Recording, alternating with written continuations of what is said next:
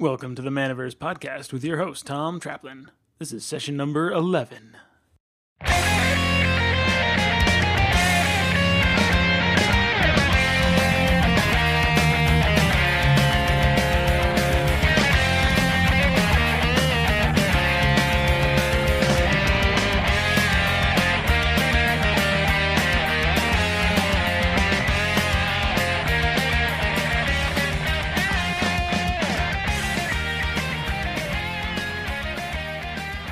Hey everybody, on today's episode I talk with Peter Senegra. He's one of two owners of CardAdvantage.ca. We get into the whole experience of what running a successful online Magic retail operation looks like from start to finish. I've been trying to get one of these guys on the show for a while, but the scheduling has been pretty tricky. But we got him. I felt their story of how they got started could really help show the way to other entrepreneurs who are trying to get into the game, so to speak. We break down what it takes to make bank selling cards online, which if you're listening, should be right up your alley. So let's jump in. Yeah, my name is Prem Senegra. I actually go by Peter. I have been running a Magic business for about 5 years now, almost 6 years, and it's been a lot of fun so far. But that's it. Okay, so how did you start? Well, actually, it's funny. I've been selling Magic cards since I was about 13 years old. I was like, when eBay first came out, I set up an account with my mom's credit card. She helped me out, actually. It was pretty funny. And I had all these extra cards, and I was like, oh, let's start selling them on eBay. So I was one of the first Magic single sellers on eBay. But I unfortunately stopped doing that and didn't carry over that huge feedback. But over the years, I stopped playing. I stopped playing in high school. After high school, I went straight into work, full-time work. And during that time, I met a couple players at my workplace that played Magic, and I ended up selling them some cards from collections I had purchased. And then it just kept going. It was a big snowball effect. It was great. Okay. So yeah. How did you get into the Magic business 5 years ago? Like, what did that look like? What did you initially start with? 5 years ago, I initially started with like a $5,000 collection. What happened was I was buying collections for fun, and I was reselling them on eBay again. I for some reason I love to sell things, so when it came down to it, Magic was just easy to sell and something I knew really well. Mm-hmm. So I started with eBay. I started selling a couple cards here and there, but this is when like cards were really low in value. This is when Zendikar was still in standard. Baneslayer was like $50. I came across some really lucky collections. I bought them. You really like at the dealer rate back then. I actually offered them quite more than the dealer rate, and it was still about 40% of actual value. And some guys just needed to pay rent and liquidate some collections, and I just got really lucky. Like these collections would contain $400 cards, which were like $25 at the time, and they just really grew in value over the next couple years. Wow! Through like the boom period of Magic, which was a couple years ago. Okay. Yeah. So you've been selling online on eBay, and then you moved to a website? No. So what happened was I actually had a couple binders of cards. I had a bunch of cards, and I'm like, you know what? Let's try playing a tournament. So I went to my first tournament after years, and I didn't even know sideboard rules. It was absolutely terrible. I built Jund. I had literally every staple times 8, and then every foil staple times 4. So you can imagine the collection I was holding in my hands, and I was like, how do I get rid of this thing? So I sold majority of the foils on eBay, and then the staples I just kept so I could play some decks. And what ended up happening was I came across a store in Pickering. I really can't mention the name just because we did have a fallout. Like we did not fallout, but like I no longer work with them. So basically, I approached the store in Pickering. It was a comic book store. He didn't have much Magic, and I made the offer of consignment, and it just really grew from there. I developed the business. I ran tournaments. I started the tournament scene in that area, and I grew the customer base really quickly because of what I had available to customers. Mm-hmm. I would say like consignment is a great way to build into something if you can work with the store owners. We worked together for probably 4 years, so it was a really good thing to happen. Like I really appreciate what happened there and how I was able to build things. That's a good idea. Do you offer consignment now? Oh, of course, yeah. Like CardAdvantage still consigns. Like we still have stores that carry our products, so we have our inventory online and then our inventory in stores, and then we're constantly picking up more stores that need inventory and need magic expertise and people who have sales experience. So, like Steve and I, for example, when we merged, it was a big deal that we had consignment stores available to us, and luckily we did. Very cool. Very cool. So after the consignment, where did you move from? So the 4 years of consignment was pretty much my building blocks. Like the customers I built there was really my big part of the business. And then Steve was doing the same thing, actually. It was really funny. At the same time, he was consigning at another store. He had a full-time job.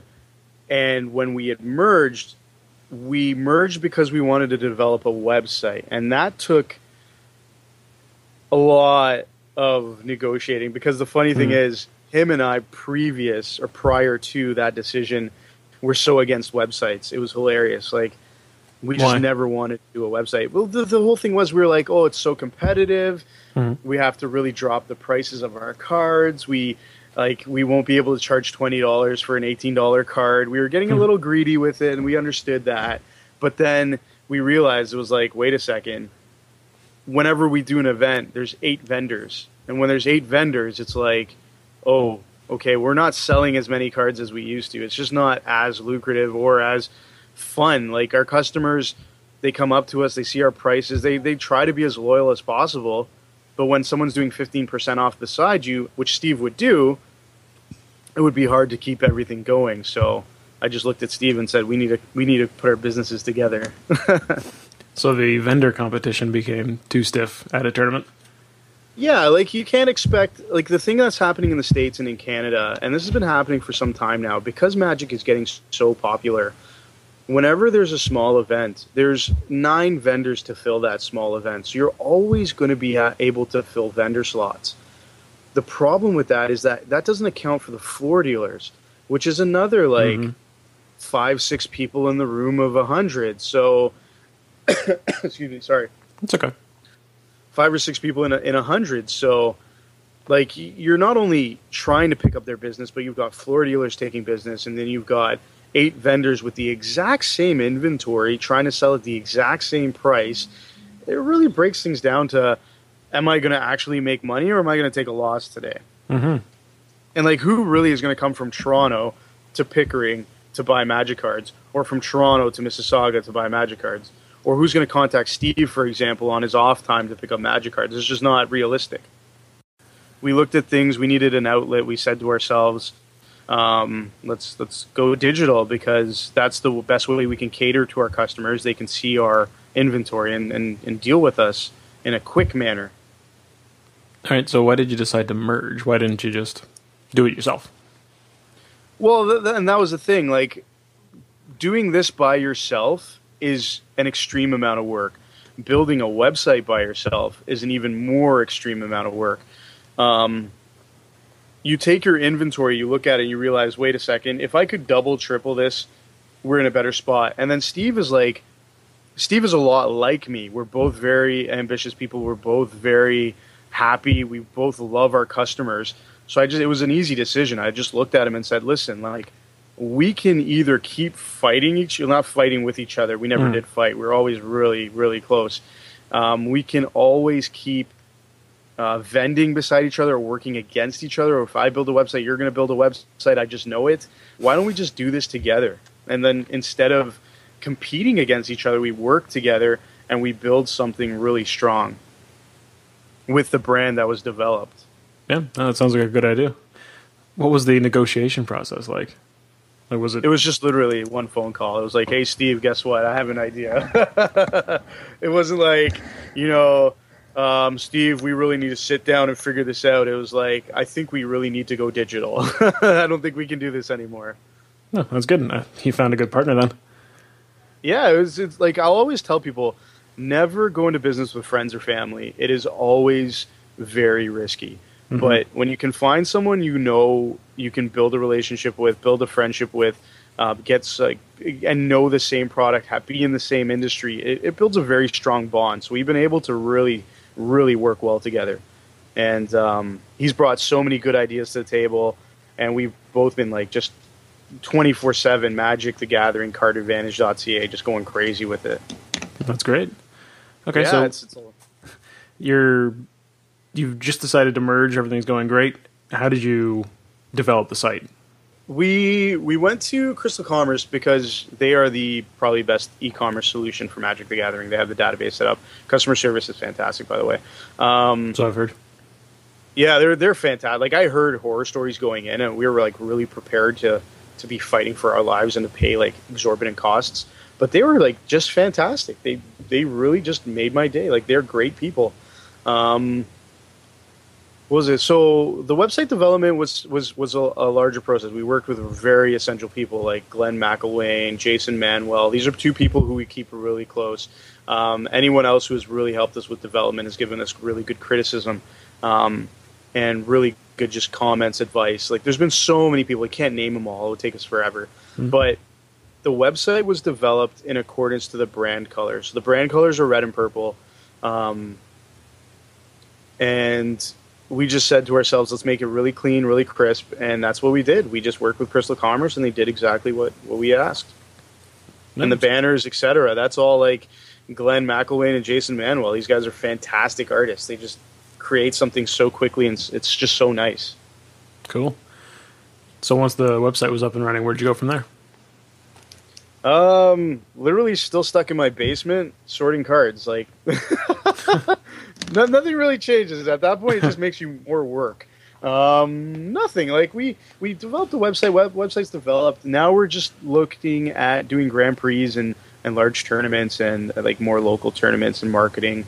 But like, in reality, it's freed up a lot of my time, but put more time into having to sort cards and process Magic cards. And like, literally, you really just don't go anywhere except for just sorting cards day in, day out. And that's why you need a business partner or someone who can really balance that lifestyle, because you can't just go marketing and then sort cards. You're looking at way too many man hours. Mm-hmm. So we really have to divide the roles. So is it still just you two? Currently, yeah, it's still just us two. We have a couple people here who help us out. We still have like our marketing guys, which is Jason and Glenn. But then we just really just focus on just him and I doing what we can for now. But it's turning into, okay, we're going to start needing people very shortly. Yeah, no, it sounds like you're growing pretty fast. Yeah, it's been really quick. I would definitely be looking for card sorters if that's your main occupation at the moment.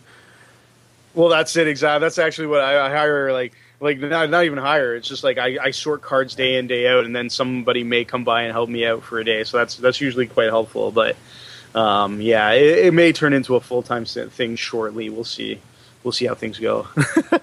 Okay, so where are you today, and where do you want to be in like the next year? Well, today we are at a good place. We're still at our baby infant stage. We're still at our base stage. We wanna grow. We're still at a stage where I can look at one wall and know it's covered in Magic cards when I want this entire, like, 1,000 square feet covered in Magic cards. I think in the future what we want to do is just have a website that really just caters to Canadian customers really well, caters to Americans, caters to everybody, and they can look at, like, good prices, and we can just have consistent business. Like, I don't want to have to worry about inventory acquisition. It seems like that's the hardest part right now. But I want to be able to just say we have a business, it's viable, it's supporting itself, and we can support our customer base in the very same way. We can keep customers coming at really good prices. Like, randomly I throw packs in people's packages, and that feedback has been fantastic. So we want to keep doing things like that. Okay, so how do you find customers right now? Well, that's the most interesting part, and that's where we've had to learn quite a bit. Sorry, I'm just readjusting my mic. We had to learn quite a bit. We had to learn, like, Glenn has probably been the most pivotal in that area where he's given us the most advice. You have to go into Google. You have to spend money. You have to spend money to market, and that's the key. We pick up customers at small events, but we're picking up customers off a lot of social media, Instagram, Twitter, and we pick them off Google, which is a big part of the business in regards to picking up people all over Canada. That's been our primary marketing resource. Like we don't do paper, we don't do tangibles, we just do online business stuff. And it's been working out well. Yeah, so far it's good. Like it's not where like we're getting flooded with orders. It's the fact is we're getting orders from North BC and Nova Scotia from people Steve or I have never met before, and hopefully they refer 3 other people in the process. Yeah, that's a pretty good sign. Yeah, it's nice. It's nice to see, especially when you get like the random order in Regina, Saskatchewan, and you're like, this is pretty good. Yeah, somebody completely outside of your sphere of influence. They saw your site and they're like, I'm going to buy from them. Exactly, and it's like, you know what? We have a little survey, and the survey keeps saying the same things like the site looks great, prices are decent, people are happy. It's just fantastic. And then we have a little referral question. And that's the best advice I can give any dealer is like, if you have a survey or access to surveys through Crystal Commerce, find out where your customers are coming from and cater to them. Know that they may just tell 5 other people in their area because of the experience they had with you. Mm-hmm. That's the big thing. I think I don't know. Like, I don't know what's going to happen in the next 5 years. Who knows what's going to happen with Magic? But it's just a very interesting prospect once we went online. We're meeting a lot of people we never met before. And we're talking to a lot of people we've never talked to before. And we didn't realize, like, the scope of things and how great customers can be. Because we wouldn't be here if it wasn't for the fantastic customers Steve or I had getting into this. Interesting. So you built up the customer base and they kind of came with you. Yeah, like, it definitely did. We've known Magic players for a very long time. And like, I built up a customer base in Durham. He built a customer base all over the city, Mississauga, Brampton. And, you know, those people are still with us and they're still really supporting us. And without them, like, the most essential part is your customer, not the food you put on your plate. It is your customer. Mm-hmm. Because if your customer is not there, there is no food on your plate. Yeah, exactly. So were your fears confirmed when you went online? Is it actually as competitive as you thought it was? You know what? It's the one boon, and it's been insane. The Canadian dollar was not expected to drop, and the drop has been very interesting. It makes things less competitive, which is kind of weird because you're like, oh well, our dollar's weak. How do we? Well, yeah, sealed product is more expensive, and I can get into that in a second. This is why we didn't go brick and mortar, but realistically, Americans and Europeans are going to look at our websites in Canada and say, hey, they've got cards at 20% off our regular currency. Let's buy. And then Canadians are now like, well, I'm not going to buy American because I have to then spend 20 more percent. So we have Canadians right here with Canadian currency. The only thing is we have to obviously charge tax, which is a large percentage, but it still doesn't outweigh that price discrepancy with the currency right now. Mm-hmm. That's very advantageous for you. It is. It's like, whoa, I can't believe this just happened. Like, I shouldn't be smiling because it's really going to affect our economy. But at the same time, it's like, it is one of those things where you just never see happening. And it was so unexpected to happen this year or even last year. And now we're looking at it. It's like, well, you know, this could be a decent adventure for us. The only disadvantage is when we have to go to like an American event. Yeah. We'll have to spend American cash, which is going to be expensive. For sure. And there's not a lot of Canadian GPs to really go visit, right? No, unfortunately not. And like we want to be a part of all of them, but we can't. For example, like Vancouver, that's an expense that can't be incurred right now. So we have to miss out on at least one of them. Yeah. Excuse me. I think your ROI would have to be pretty high to be able to fly to Vancouver with a big pile of stock. Absolutely. Like, you got to take inventory, staff, you got to get a hotel, which is very expensive in Vancouver. And then luckily both Steve and I have family in Vancouver. So it's like, hey, we have a little asset there, but that's just luck. If we didn't have that, then we'd be still spending an insane amount of money. Mm-hmm. So you mentioned the sealed product. Do you sell sealed product or are you just singles only? No, actually, the only sealed product we have, we give away. So if I get a box at an event sold to me by a customer, what I do is when a customer places an order, I literally just throw a pack in their order if it's underweight. So like our shipping methods are $1.80 for anywhere in Canada under 100 grams. As long as it stays under 100 grams, I can throw a pack in, and then someone can get a free pack in the mail, which I think is kind of fun. It's like a little lottery. It's like Christmas.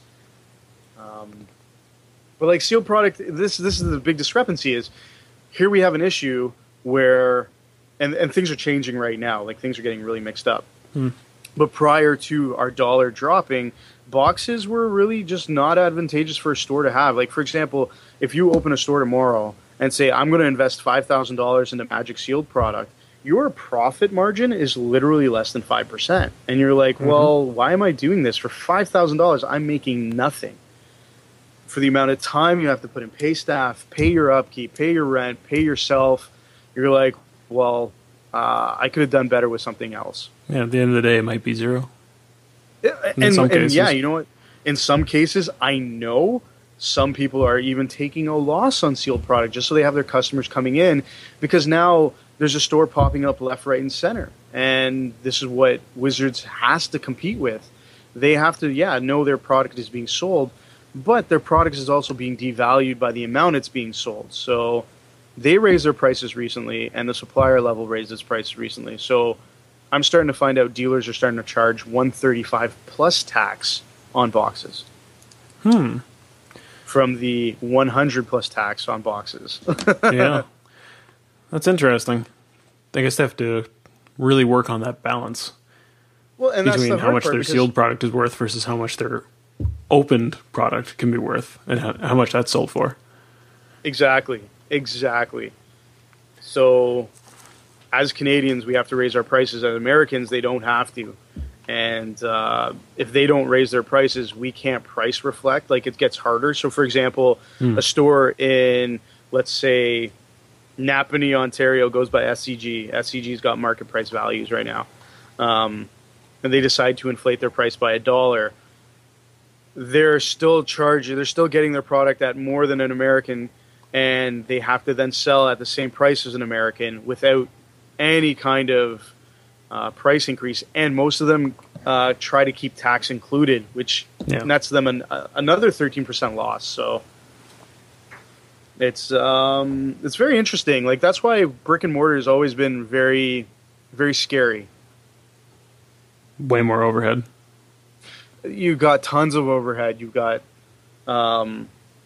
you got to find a good location. You got to find a lot of you got to find food all over the place. You got to find it's all about location, really, when it comes to brick and mortar. And if you don't get a good one at a good price, you can really struggle. And you don't want to lose your business over a rental payment.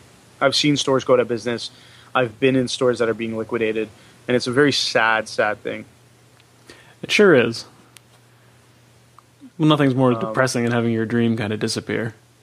Well, and that's it. Like, you want to grow. You want to live. You want to be able to say, our business has grown 20% this year, not stayed stable. And that's why Steve and I had to make a move, because if we didn't make a move, our business would have stayed stable. And that's not something I'm willing to do. And I know Steve's way too ambitious to let that happen to him as well.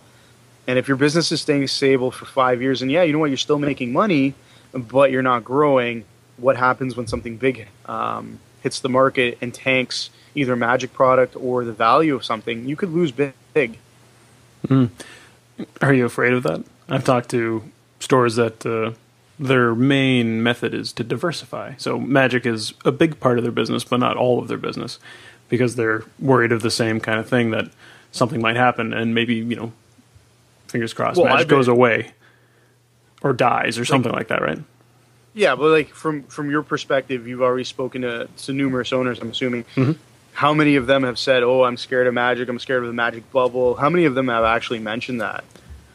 Several have mentioned it, kind of as an offhand, not as like this is a legitimate thing that I'm concerned that maybe the next set will just destroy the Magic ecosystem and the game will die. Not very likely, I think, at this point. But it has come up. Yeah, and it's because games have come and gone. Exactly. But Dragon Ball Z, went and is now back, and it's just going to go again. You got Probably. Vanguard, Pokemon, Yu-Gi-Oh! These games have actually come and gone. Mm-hmm. But what's been consistent for the last 20 years is Magic.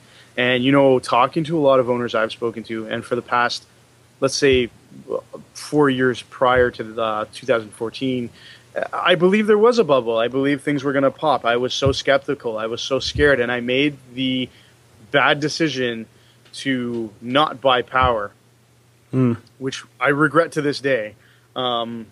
Because I have now noticed there will not be a bubble. There will not be a pop. As much as you want to diversify, it is a good idea. I've tried that.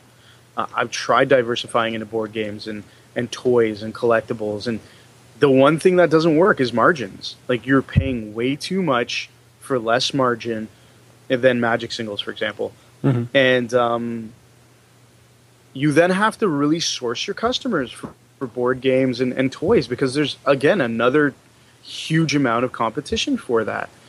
So that is why we have not diversified. So, for example, if Magic dies tomorrow, we're not going to do very well. But we are also in the mindset where we know and we're very confident Magic, I'm going to knock on wood real quick, is not going to go anywhere too quickly. Like, it's going to be a very stable game. Like, for example, the investment by Star City Games, Channel Fireball, I'm going to obviously name drop the big guys, Face to Face, us, and numerous other companies. Why would we not pick up the game after?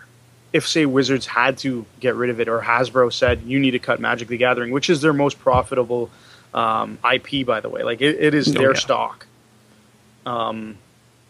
If they were to drop it, SCG or Channel, or even the smaller guys, how could we not band together and create the game again and hire just all the Wizard staff? Like I just don't think this game's going to go anywhere. It can only get better.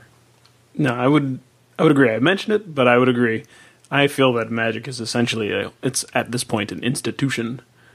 It's been around for so long. It's almost like chess. Chess will never die. It may ebb and flow and become popular and unpopular at certain times, but I think Magic's kind of the same way in that it's going to maintain a certain level of popularity, and it's never going to really dip below that. No, I agree. Like, we'll have points where from our 100-player days we'll go down to 20-player days. Like, it's going to happen, but we're not going to completely die out. And like, with esports really booming and going to be a huge thing in our future, Magic only has room to grow. Let's talk about that for a second. Sure. Because I think that's a very interesting topic. With things like League of Legends pulling in an insane amount of people online just to watch their international and their very competitive tournaments. Wow. Magic's been around for 20 years. Why? What's holding Magic back from achieving the same level of online success? What do you think? Well, like, the thing about Magic, so I have been doing an insane amount of research on esports, and I've been watching tons of streams, and I find it extremely entertaining. If you ever get a chance, look at a game called Evolve. It is a brand new game. It is in beta. It is a beautiful game. The streamers who are getting paid to play it or are playing it voluntarily are doing very well. They're getting tons of donations, etc. The one thing WotC is missing a little bit is that aspect. Like, their Moto client really needs to improve. It needs to almost get into, like, and as much as it'll make people cringe, it needs to get into like a Hearthstone aspect where anyone can just pick it up, play it, enjoy it, play it competitively if they want to, but with a nice user interface, a nice way to stream. Like, build it streamable. Build it so people can actually put their videos online and people can watch and comment and commentate and get into chat. The other thing is, Magic as a spectator sport is very hard to watch. Like, I am not a big Magic player. I will tell you, I'm like the casual player. Steve is the competitive player, and that's what he really brings to the table. I'm the EDH guy. For those of you noobs, it's Commander. Basically, when I look at a game like Magic versus Evolve, I can be entertained for hours by Evolve. Magic is very hard for me to be entertained by. And that's where things need to get changed. Like they need to add something to it online so people can stay here. I'm casting a spell, do a little colorful thing. Who knows, right? I liked your Hearthstone example. Yeah, it's like like Hearthstone is when you're opening a pack, it gets all flashy and fun. When you're watching a guy drop a big creature, it makes this huge yelling sound. Like this is a dream we've all had since watching Yu-Gi-Oh! We're all like, we want to see a big monster come to life. Like every Magic player wants to see this stuff, and unfortunately, the UI is just like, I'm going to play my spells, I'm going to tap my spells, I'm going to have very little fun, entertaining graphic happen, and then just go on to my next play. Yeah, no, Magic Online is essentially the real game in paper on a computer screen. There's nothing special. It's just a completely functional way of playing the game over the internet. Exactly. Which is, like you said, I think that's his major downside, along with all the problems they've been having implementing the client. Well, implementing the client's been a big deal with technology today, and seeing what game developers are doing and seeing what software engineers are doing. You can see the construction built into games. And when you see something like Moto happen, and you're just like, it's really discouraging. The other thing is, can you picture a new player coming into your store, buying 5 packs, learning about Moto from one of the from one of the tokens or the adverts inside a pack, going on Moto, looking at the client and being like, do I play Shadows of Mordor or do I play Moto? And it's like, I'm going to play Shadows. Of course. Yeah. Or even the comparison to Hearthstone, right? Because it's in like a very similar sphere for a lot of people. A lot of Moto players who streamed now play Hearthstone. Well, and like exactly. Every Moto player is playing Hearthstone. Like I know great players who have been to the Pro Tour, and all they're doing is playing Hearthstone. And I'm like, yeah, the game is great. It's easy to pick up. It's fun to watch. But it's not Magic. And that's where I fell out with Hearthstone. It's just not Magic.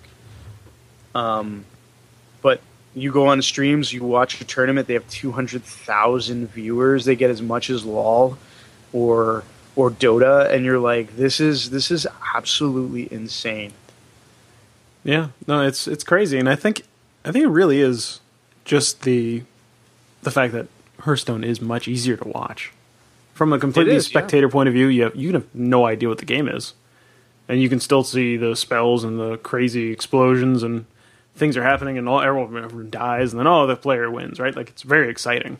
You'd have no idea what's going on. Whereas trying to watch a game of Magic, like you said, is very hard if you don't even know what the cards are. If you don't know what the effects are, you're just kind of like, what are they doing? They're just moving some cards sideways and playing some stuff. Oh, the game's over. That was exciting. Yeah. Exactly. I think I played one Moto game. I got owned in draft, and I was like, I think I raged pretty hard, and I just like, I deleted the account, and I deleted it from my computer, and I was like, I can't do this. And then I started playing Hearthstone. Yeah, that's pretty much how I felt for the last 6 months, I guess. Just not a fan of the Moto client, and I'll just let them fix it for the next 2 years before I try it again. Yeah, and or hopefully, unfortunately. You know what's funny? Did you ever play the Microprose Magic the Gathering game? Chandelar? Yeah, Chandelar? Mm-hmm. So I played Chandelar as well. Can you imagine if they built something like that for current, like today? That would be hilarious, where I can just put like 80 Moxes in my deck and just play a game. Like that would be so fun. I as a casual, I would love that. As a competitive player, they'd probably like lynch me right now, but it's all good. Well, I think I've talked to a lot of competitive players who also played that game and find it, again, it's not reflective of the game itself, but it is very amusing. And just the crazy absurdity and the terrible programming sometimes. Yeah, it was hilarious. You just get some weird scenarios where the computer will lightning bolt its own creature for no reason. And you just kind of have to chuckle at that kind of naive programming back in the day. But like, look where Moto is, and this is where we can compliment Magic. We can compliment them going from Microprose to Magic Encyclopedia to now Moto, and it's been a really good transition. The other thing is, like, the other comparison I can make to any player who had ever played Magic over Magic Encyclopedia online. How much has the Moto client really changed since then versus like the graphic style, the card style? Not much.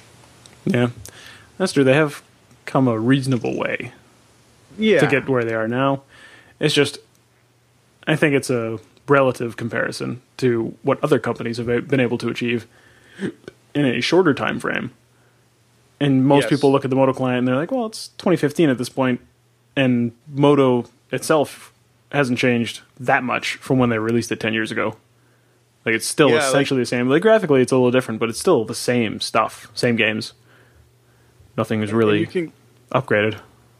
Well, no, exactly. It literally is like I'm playing back in Magic Encyclopedia days. I'm playing against my buddy who's like 4 doors down, and we're like, yeah, let's jump on Encyclopedia and play. It's like Moto is almost the same thing, and that was like when I was 16 years old. I'm 27 now. I'm almost 28 in like 3 days, and like I still remember that. Well, thank you, by the way. No problem. Yeah. Oh, nostalgia. The nostalgia is a big factor of the game, and that's what brings a lot of players back. And if they were to see, like, Duels of the Planeswalkers from the store level, when I was in a store, I could see just how much work that game did for customers. Mm-hmm. That really brought in a lot of new people. Yep, exactly. And like they've kind of slowly dropped the ball on Duels of the Planeswalkers, offering weaker promos. Mind you, dealers were taking advantage of promos.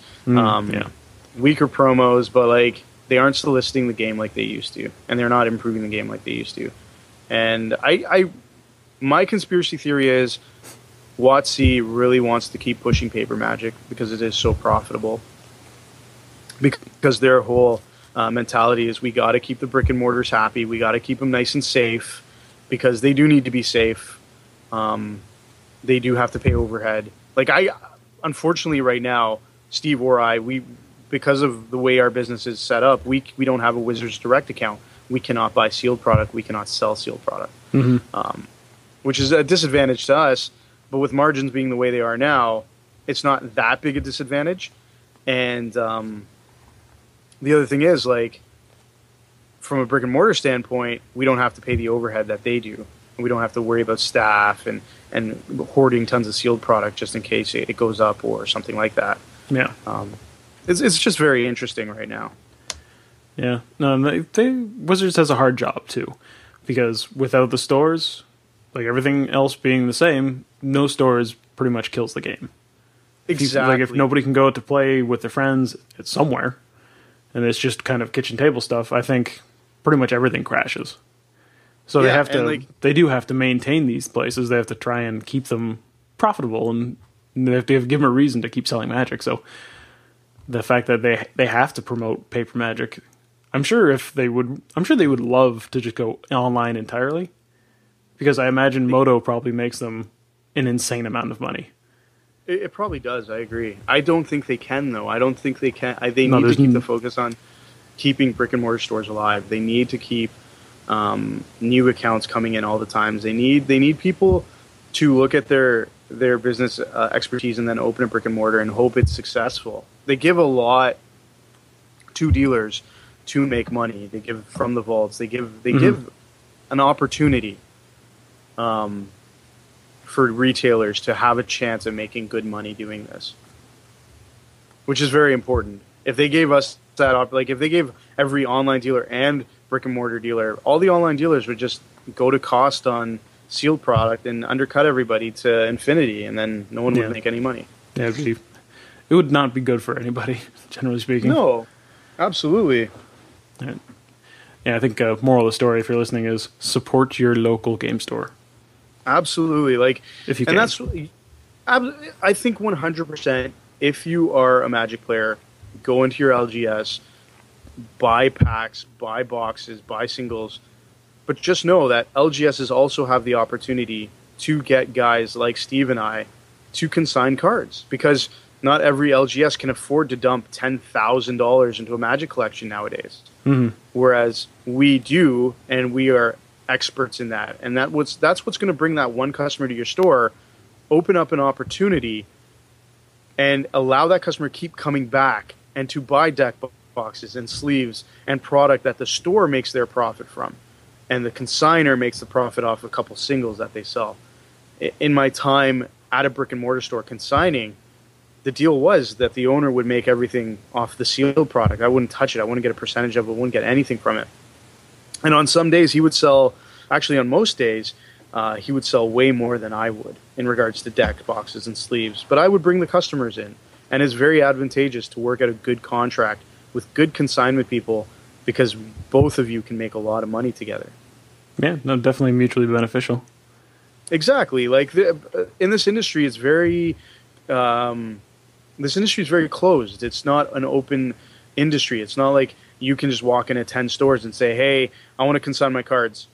The 10 store owners are going to look at you and say, "Well, why can't we do this ourselves? Have a nice day." Not many people look at the advantage of outsourced marketing, which is unfortunate, because it's a big cost, but it actually can bring in you quite a bit of business. Mm-hmm.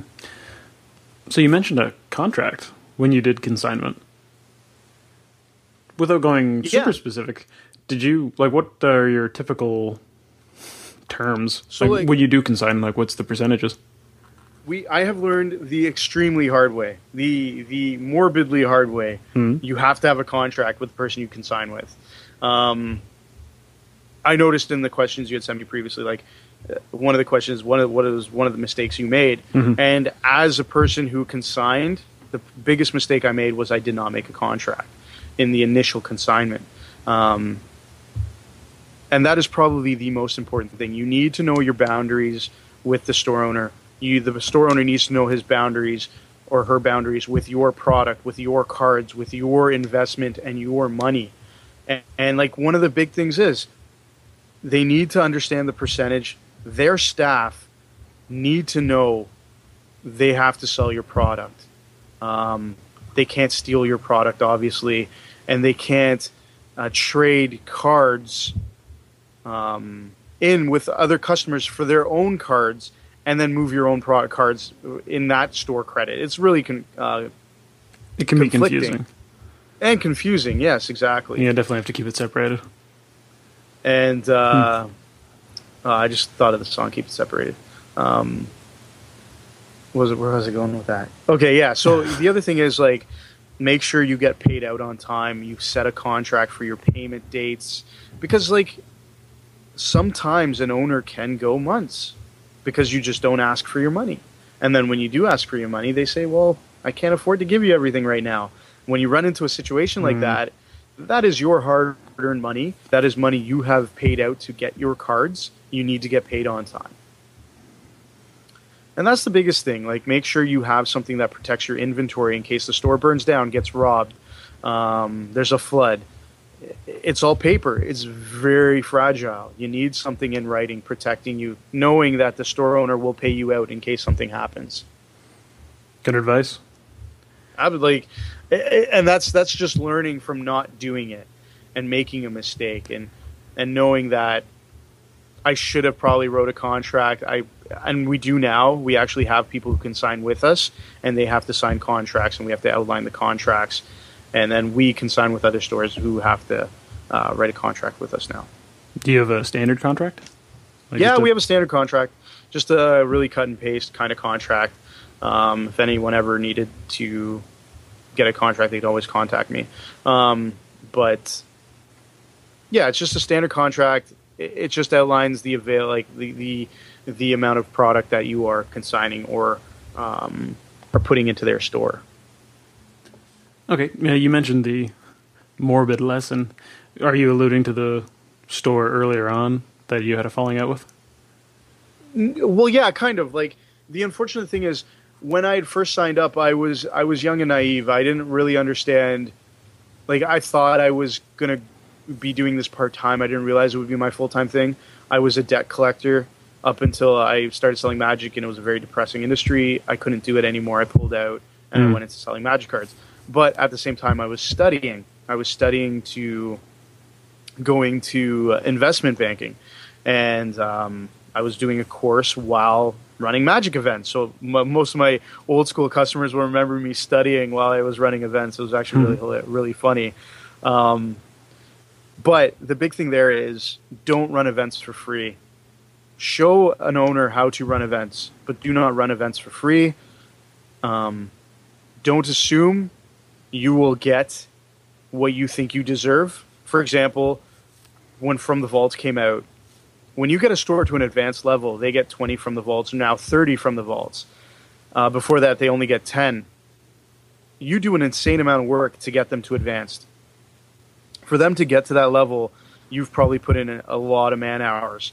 And then when they say you can only have 1 From the Vault for your showcase, when you really need 4, it becomes an issue. And then you run into small little hurdles like that. And you're like, well, frankly, this just isn't worth my time. This isn't worth my effort. And things really degrade after that.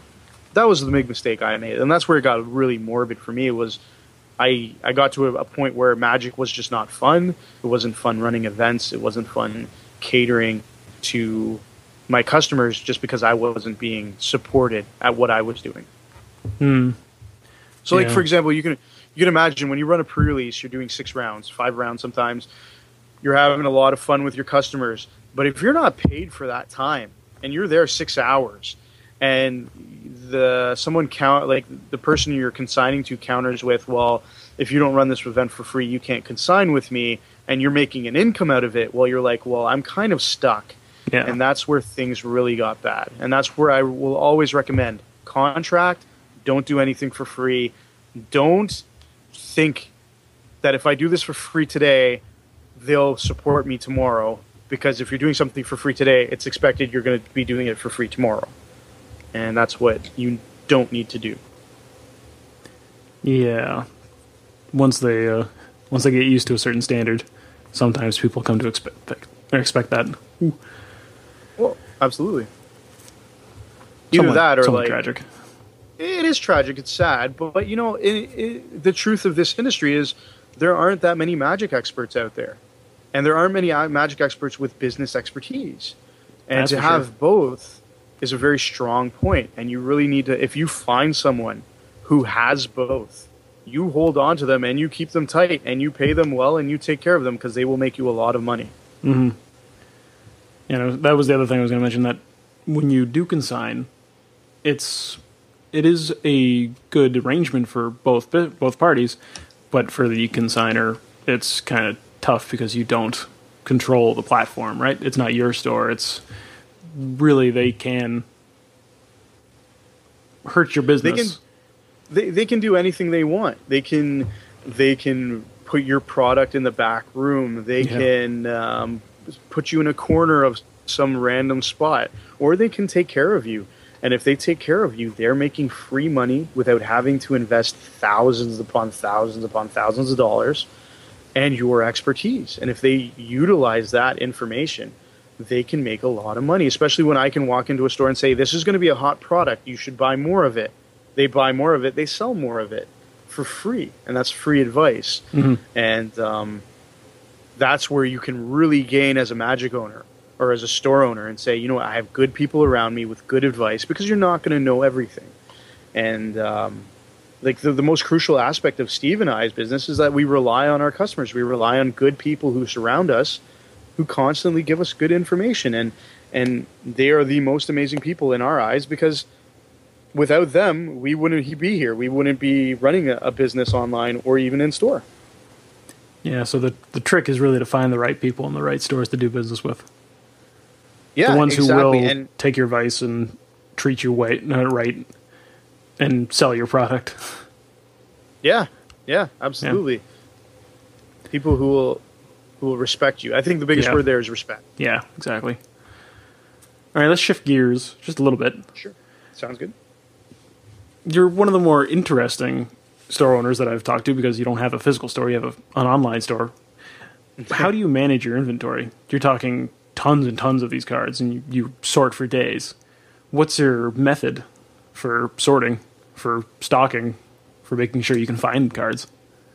I guess we're more of an enigma in that too, because we don't really follow the rules with like your technical, I should be sitting here all day sorting cards. The big thing was when I was in the store, I had already sorted my cards there, so a lot of that came over, so that was already done. Mhm. Inventory is easy. Like, you literally label a box with a set, you put that set in its box in color or alphabetical, whatever is easiest for you, and you pull your cards out of that box. And then if you're in a brick and mortar store, you have a display binder with 4 copies of each card in it. So if that binder ever gets stolen, you're not losing everything. The other thing is, like, the sorting aspect. I can tell you, brick and mortar stores, like, for example, 401 Games and like Face to Face and probably the other, like, really big stores in the city, the brick and mortars have guys full-time sorting. They have 1 or 2 staff sorting constantly. Luckily, we don't run into that because we sorted everything in one big batch. And an online store is kind of nice because you don't have to keep sorting. It comes in, but it's already really in a system where you don't have to display it. You just throw it in a box, and it's just ready to go. Mm-hmm. The other thing is to, like, you can also get people who can help you. Either you pay them in store credit, you pay them, and you get all your sorting done in one big swing, and then you just never have to worry about it again. Or you get people in on a not in a voluntary basis, a part-time basis to keep sorting for you.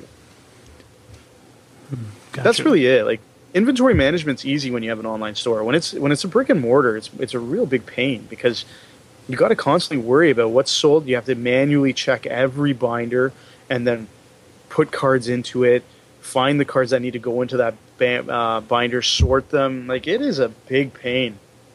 Yeah, I would suppose a system like the one Face to Face has, where they're selling both online and in person, is probably a lot more difficult for them because they have to sort almost twice, sometimes 3 times.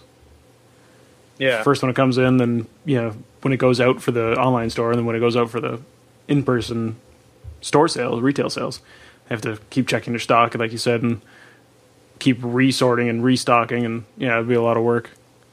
Well, absolutely. It's probably one of the most unanticipated things I understood when I first got into the business. It was like, oh, yeah, I'm just going to set up some binders and not worry about it. Well, when you've sold, let's say, $100 out of that binder, you then need to find out what just sold so you can restock it. Mm-hmm. So it's a lot of work because you cannot expect your customer to fill out a piece of paper to do your inventory for you.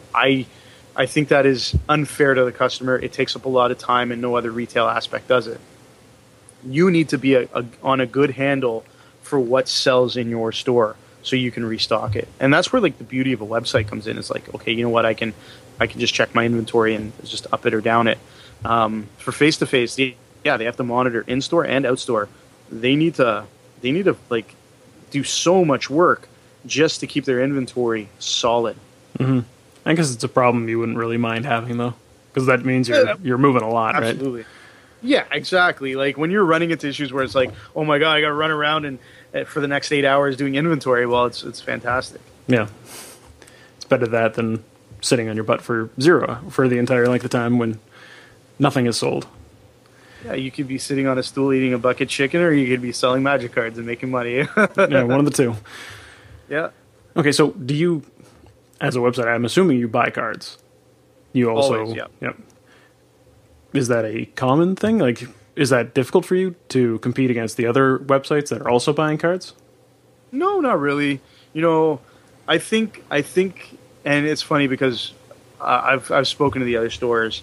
We all talk, and we can all agree, like, the pie is big, and if we're taking a little piece each, we're still going to have a large portion of the pie left. Like, we can compete with each other all we want, but there are plenty of players and there are plenty of cards to buy, and we will not be able to buy all of them.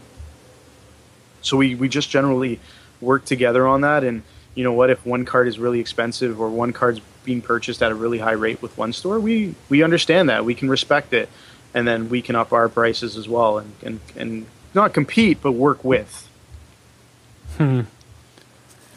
Interesting. The more you get the word compete into your mind, the more you are going to understand that everyone is against you. Whereas it should be the opposite. Everyone should be working together. Everyone should be communicating at the least to say, you know what, hey, I'm buying this card.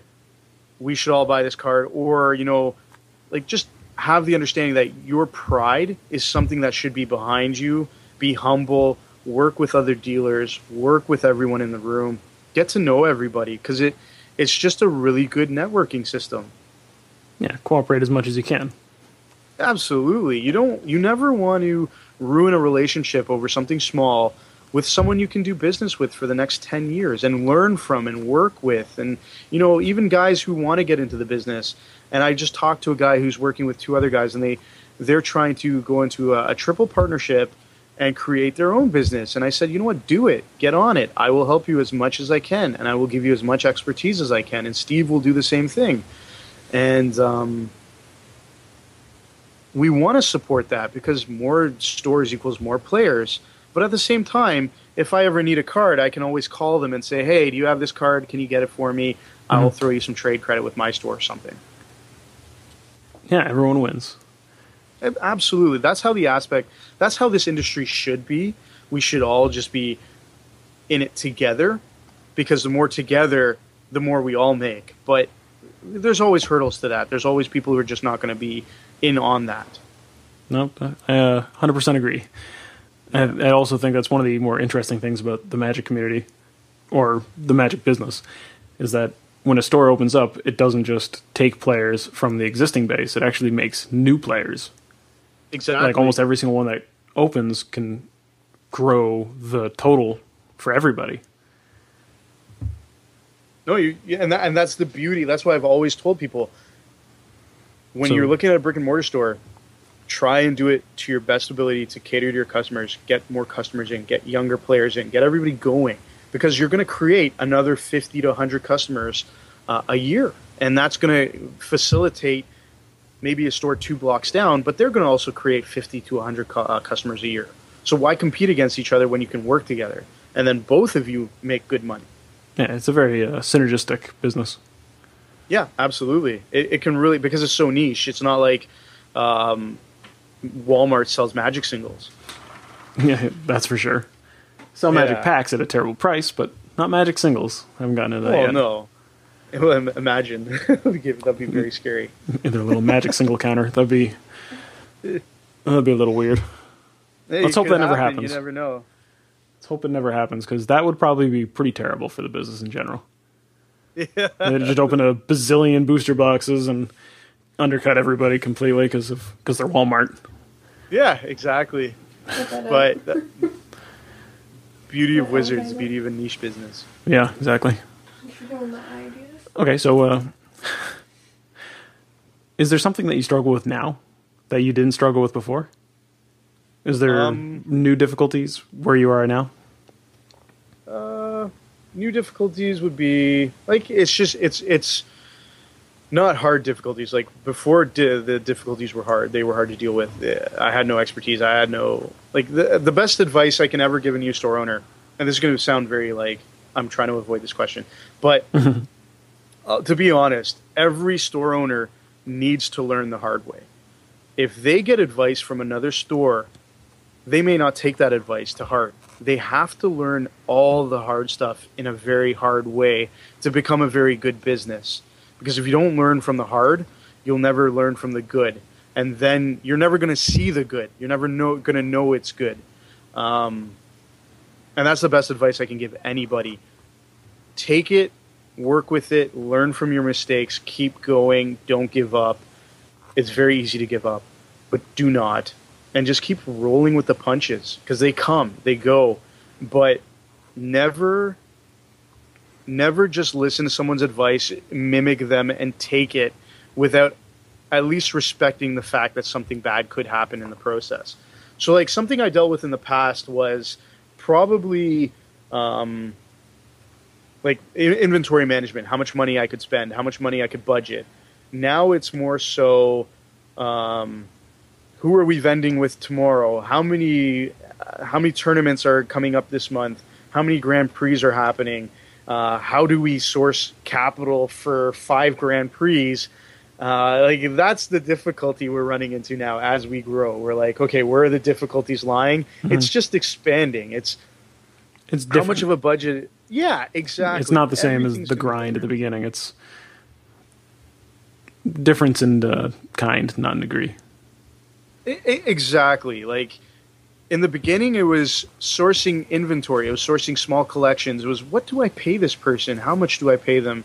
What rate is a good, safe rate so they don't walk away laughing or spitting in my face? Now it's more so, oh God, I've got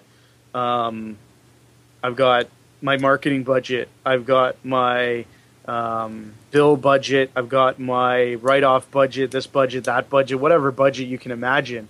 And then you also need to raise capital to go and do big events, which are very costly right now. And then find banners and dice and play mats and T-shirts. And you're like, oh, I just didn't see these difficulties like 5 years ago. Good ones to have, though, right? That's good ones to have. That's usually the difference is that 5 years ago you're probably wishing you had these problems about how to find all these small details to facilitate your business. Yeah, I wonder if I had like gone back in time and talked to myself 5 years ago, I would have probably had more hair on my head.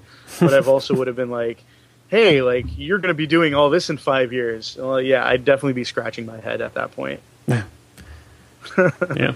I guess the only thing I would add to that is, like, I do like your experience. You know, get those hard lessons, and that's the way you learn. Just the only thing I would add is, don't try not to do anything that could be potentially fatal. You don't want to learn the very hard way, right? So, like, exactly. Like, take a chance, but just make sure it doesn't kill you. Be ready to take calculated risks. So, for example, if someone comes to you and you're a new store and they have a binder full of Power 9, 5 years ago, Power 9 was, let's say, $3,000 for a full set. Yeah. I think, I had quoted someone $3,500 for a full set of Beta Power 9. And the reason I didn't buy it because I didn't have the capital. Now I obviously have the capital, but a full set of Beta Power 9 would cost me a ton more. Calculate your risks. Really treat your cash flow and capital respectfully. Do not get attached to your inventory.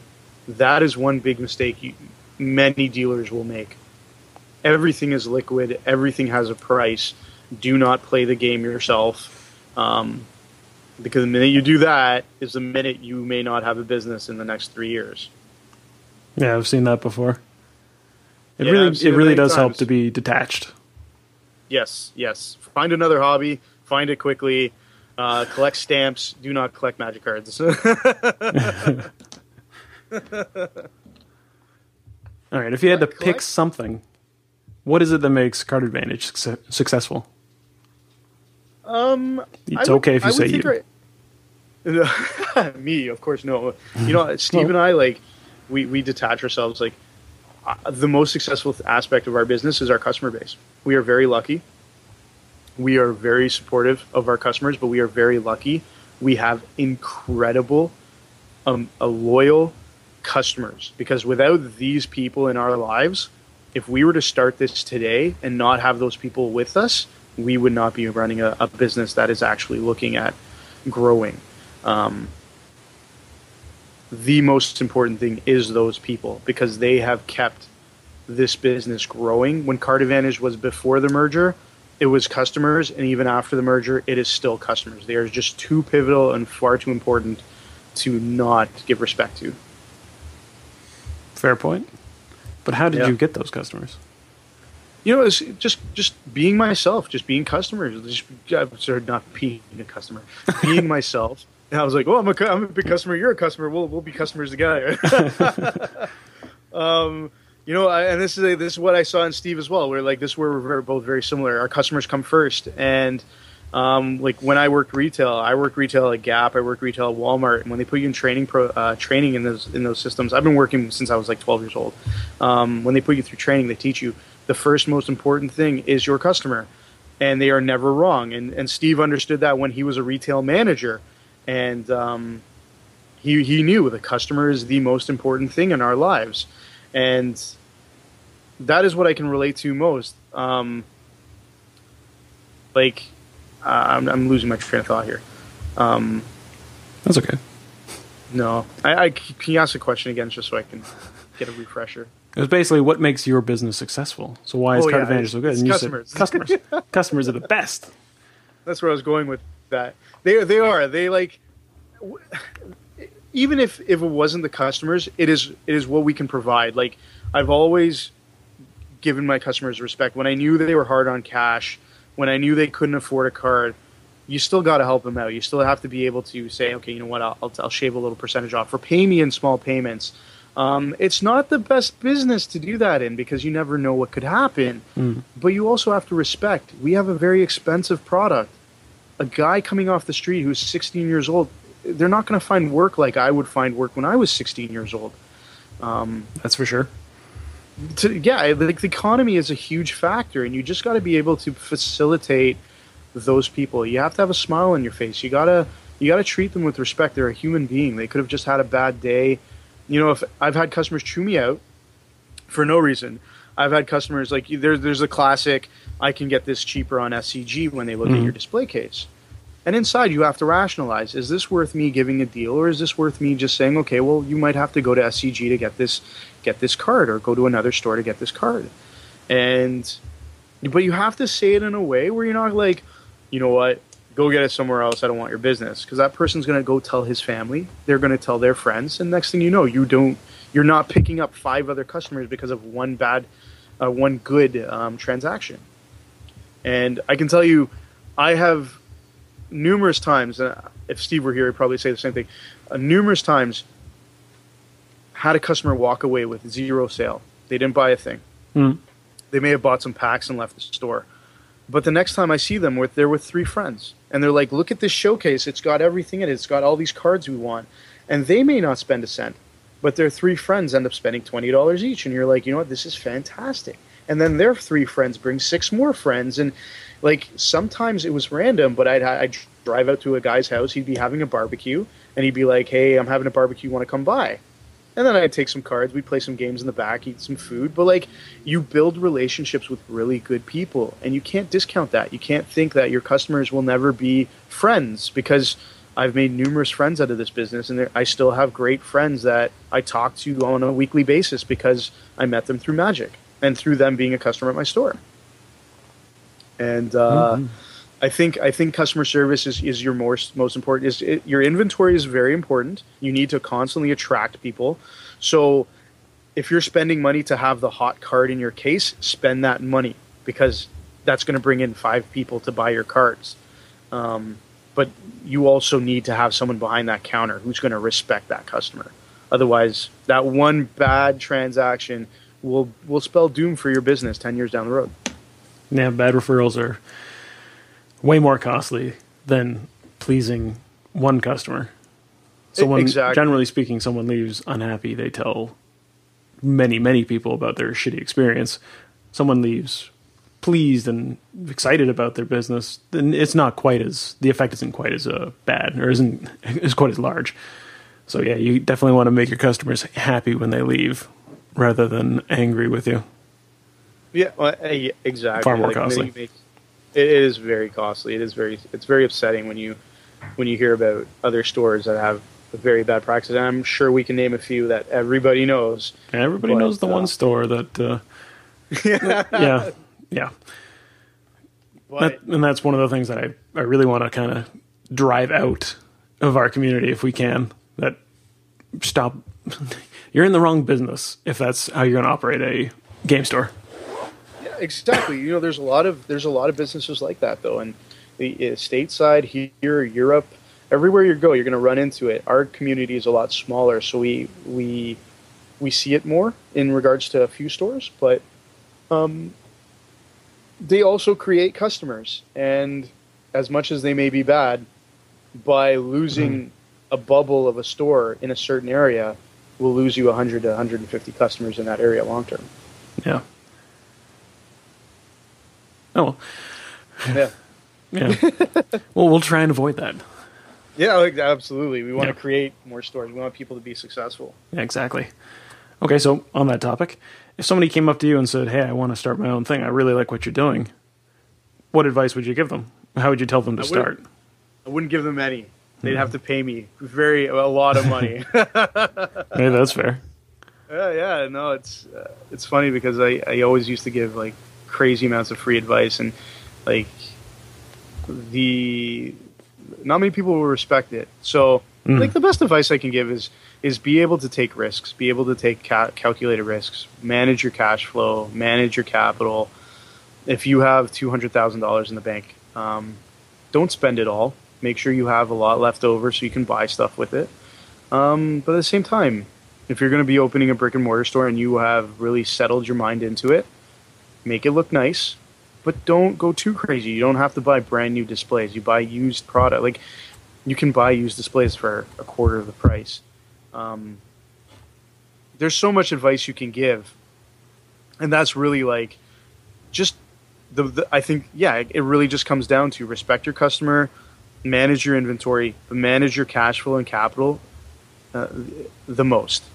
Know when to liquidate cards so you can get more cash in the bank to pay your bills and buy more cards. That's about it.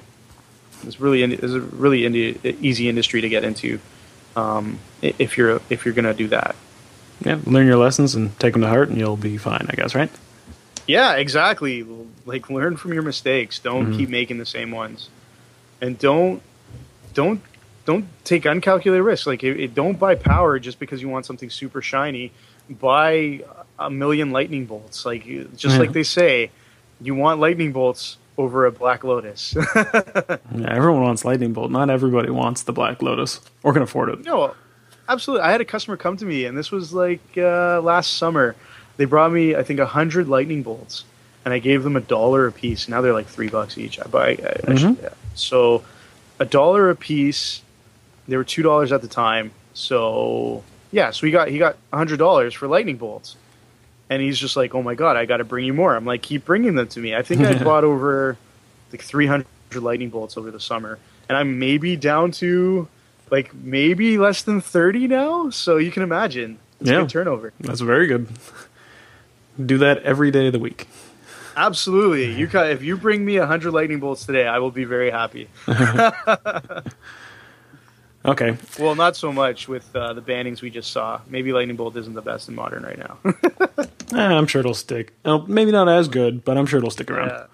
Yeah. All right. If little hypothetical here, if you had to start over, you didn't have a business, and you were just getting started, and you wanted to get into Magic today, what would you do?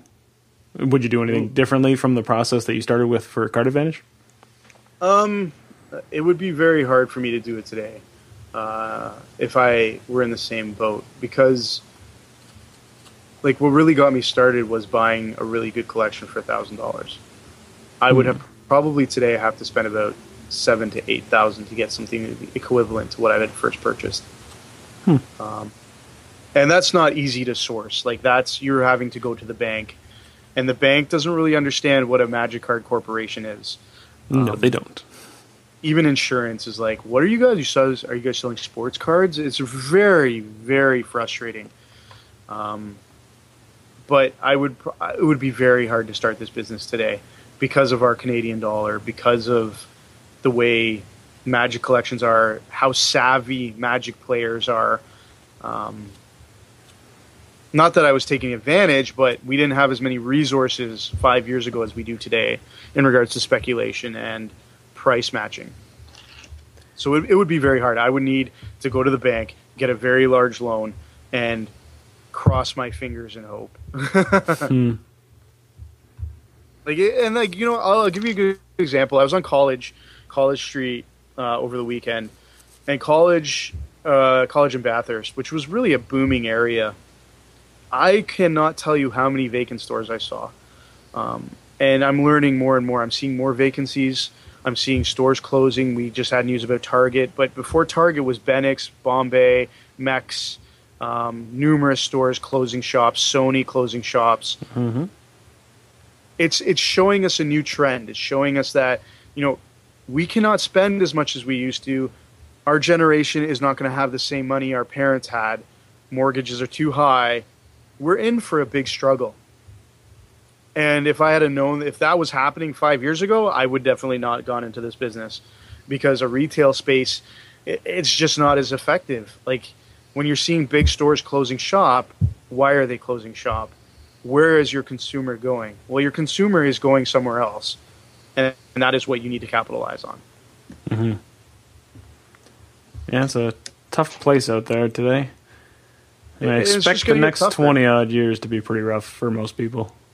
Yeah, I agree. I think it's going to get very interesting. I can talk about the economy. I love investments. I love the economy, but I love learning about the economy. I should say I don't love the economy.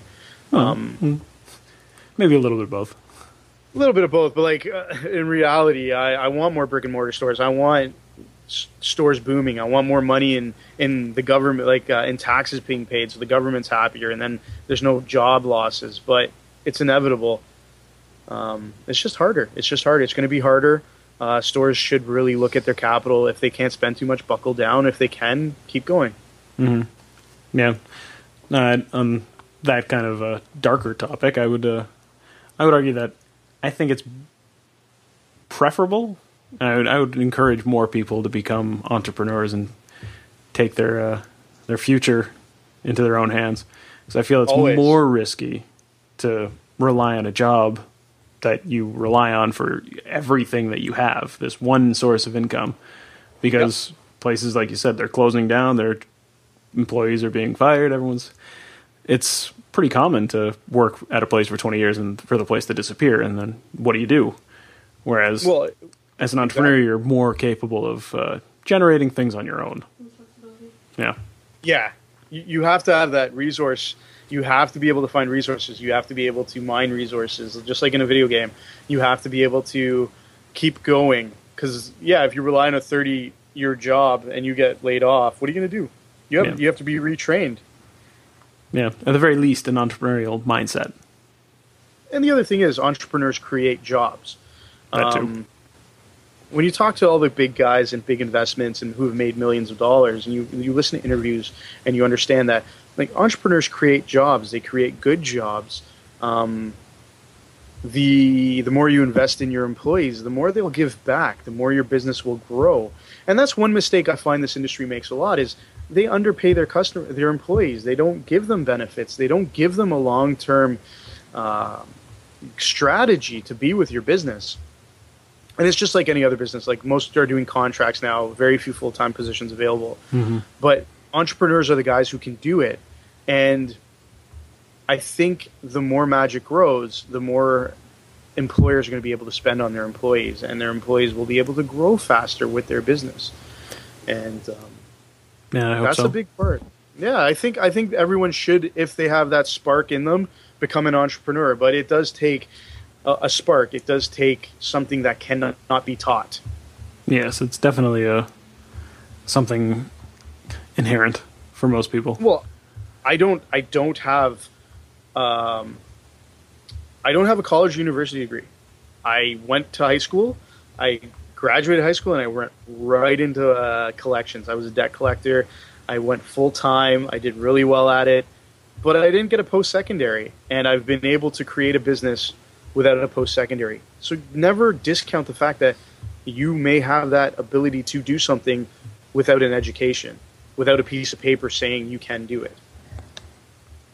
Well, that's the difference, right? When you go to post-secondary, you have a schooling, but I'm sure you have plenty of real-world education from doing something, right? That's the one thing. Like, I've talked to a lot of my customers when they were going through university and then graduated, were hoping to get that $100,000 paying job, but they unfortunately didn't. Are still, and some of them are still looking for work. Yeah. And it's been 4 years. They're also $20,000 to $40,000 in debt, and that's one thing I really dodged, was that debt. Mm-hmm. And that's another thing that'll kill your business: debt. Try not to go into debt with Magic cards, because they're very scary. Yeah, sure. To go into debt with. Yeah. And on the note beforehand, I think Ford had it right, and to an extent, so does Toyota and all the car manufacturers. They knew that you had to pay your employees very well because they were also your customers. Yeah. And at the same time, like, if that was a more prevalent attitude in the economy at large, I think it would probably be doing a lot better. I think so too. Rather than pressure to lower wages. If there was a pressure to raise them, I think everyone would be much happier. Absolutely. Because Magic customers are also employees. Like, it works hand in hand really well. Mm-hmm. Well, this has been somewhat depressing near the end, but exciting for the most part. I really enjoyed this. Unfortunately, it always gets to the economy. It always gets like slightly depressing. But everyone should be very aware of where the economy is going. Like, it's very important, especially as a business owner, and when you're getting into Magic. Look at the economy. Look how much a box of Magic is going to cost you, and how much can you sell it for, and do you have a customer who can afford that? Yeah, you need all three. Exactly. All right. Okay, so we kind of touched on this a little bit before, but what do you want to see for CardAdvantage in the next 2 years? Where do you want to be, ideally? In the next 2 years, I want to be in a better spot than I am right now. Well, we obviously, Steve and I, we both took a large income hit when we did this merger. And we understood that to grow this business, we have to make a big sacrifice. So we want to see ourselves in 2 years not sacrificing still. And in a place where, comfort is a nice thing, to be able to do things comfortably, to see this business in a place where a lot of people know about it. It's in a lot of households that play Magic. And for people to keep supporting us and keep being here with us and not turn into one of those stores that is well known for not being good. Mm-hmm. That's where I'd like to see this in 2 years. Great. Anything exciting coming up in the next little while? Is there a Grand Prix that people can find yet? We put our bid in for Grand Prix Toronto. We're waiting to hear back to see if they say yay or nay. I'm hoping they say yay, and then you'll be seeing us there with our banners and all fun stuff that we're putting money into. Mm. And before that, we just have a couple of PTQs. We have the actual CardAdvantage Community Cup in Mississauga on February 1st on a Sunday. And it's a trios event. We love trios events. They're so fun. That should be a lot of fun. Cool. Great. And if anyone who's listening wants to come visit your site or find you online, where do they do that? So there's two sources, CardAdvantage.ca or CardAdvantageCanada.com. CardAdvantage.com is another business. We're at CardAdvantage.ca or CardAdvantageCanada.com. And Twitter or Facebook? Oh, yeah. Sorry, my bad. That's okay. Facebook, CardAdvantage Canada. Twitter, CardAdvantage Canada. Instagram, CardAdvantage Canada. You can literally find us on every piece of social media under CardAdvantage Canada. Perfect. Well, thanks for coming on the show. I think this was a good conversation. I think you gave a lot of great pieces of advice, and I really enjoyed it. Thank you. I appreciate it. It was a lot of fun. And, I hope to see you at GP Toronto. Yeah, sounds good. Hopefully I'll see you there, too. Okay. Well, You have a good day. You too. Take it easy. Later. All right. I hope you enjoyed that interview with Peter. If you have a chance and you're going to be buying some cards online anytime soon, go take a look at CardAdvantage.ca. Consider them for your Magic needs. And if you're looking for more info about game store entrepreneurship or the Magic community, check out ManaverseSaga.com. It's home of the Manaverse podcast, which is what you're listening to right now, and this is where we talk about tips and tactics you can use to grow your local community and your business. From there, you can find out more about Manaverse.com, and you can sign up to get early access as a beta tester. We're currently looking for more game store owners and Magic players to help us work out the kinks and give us some honest feedback. If you like what you're hearing, subscribe to the Manaverse podcast on iTunes and leave a review. Sharing this episode is also a super duper excellent, awesome, fantastic bitchin' way to help the show, so please do that too. And every reviewer will get a shout out on an upcoming episode. As always, thanks for listening.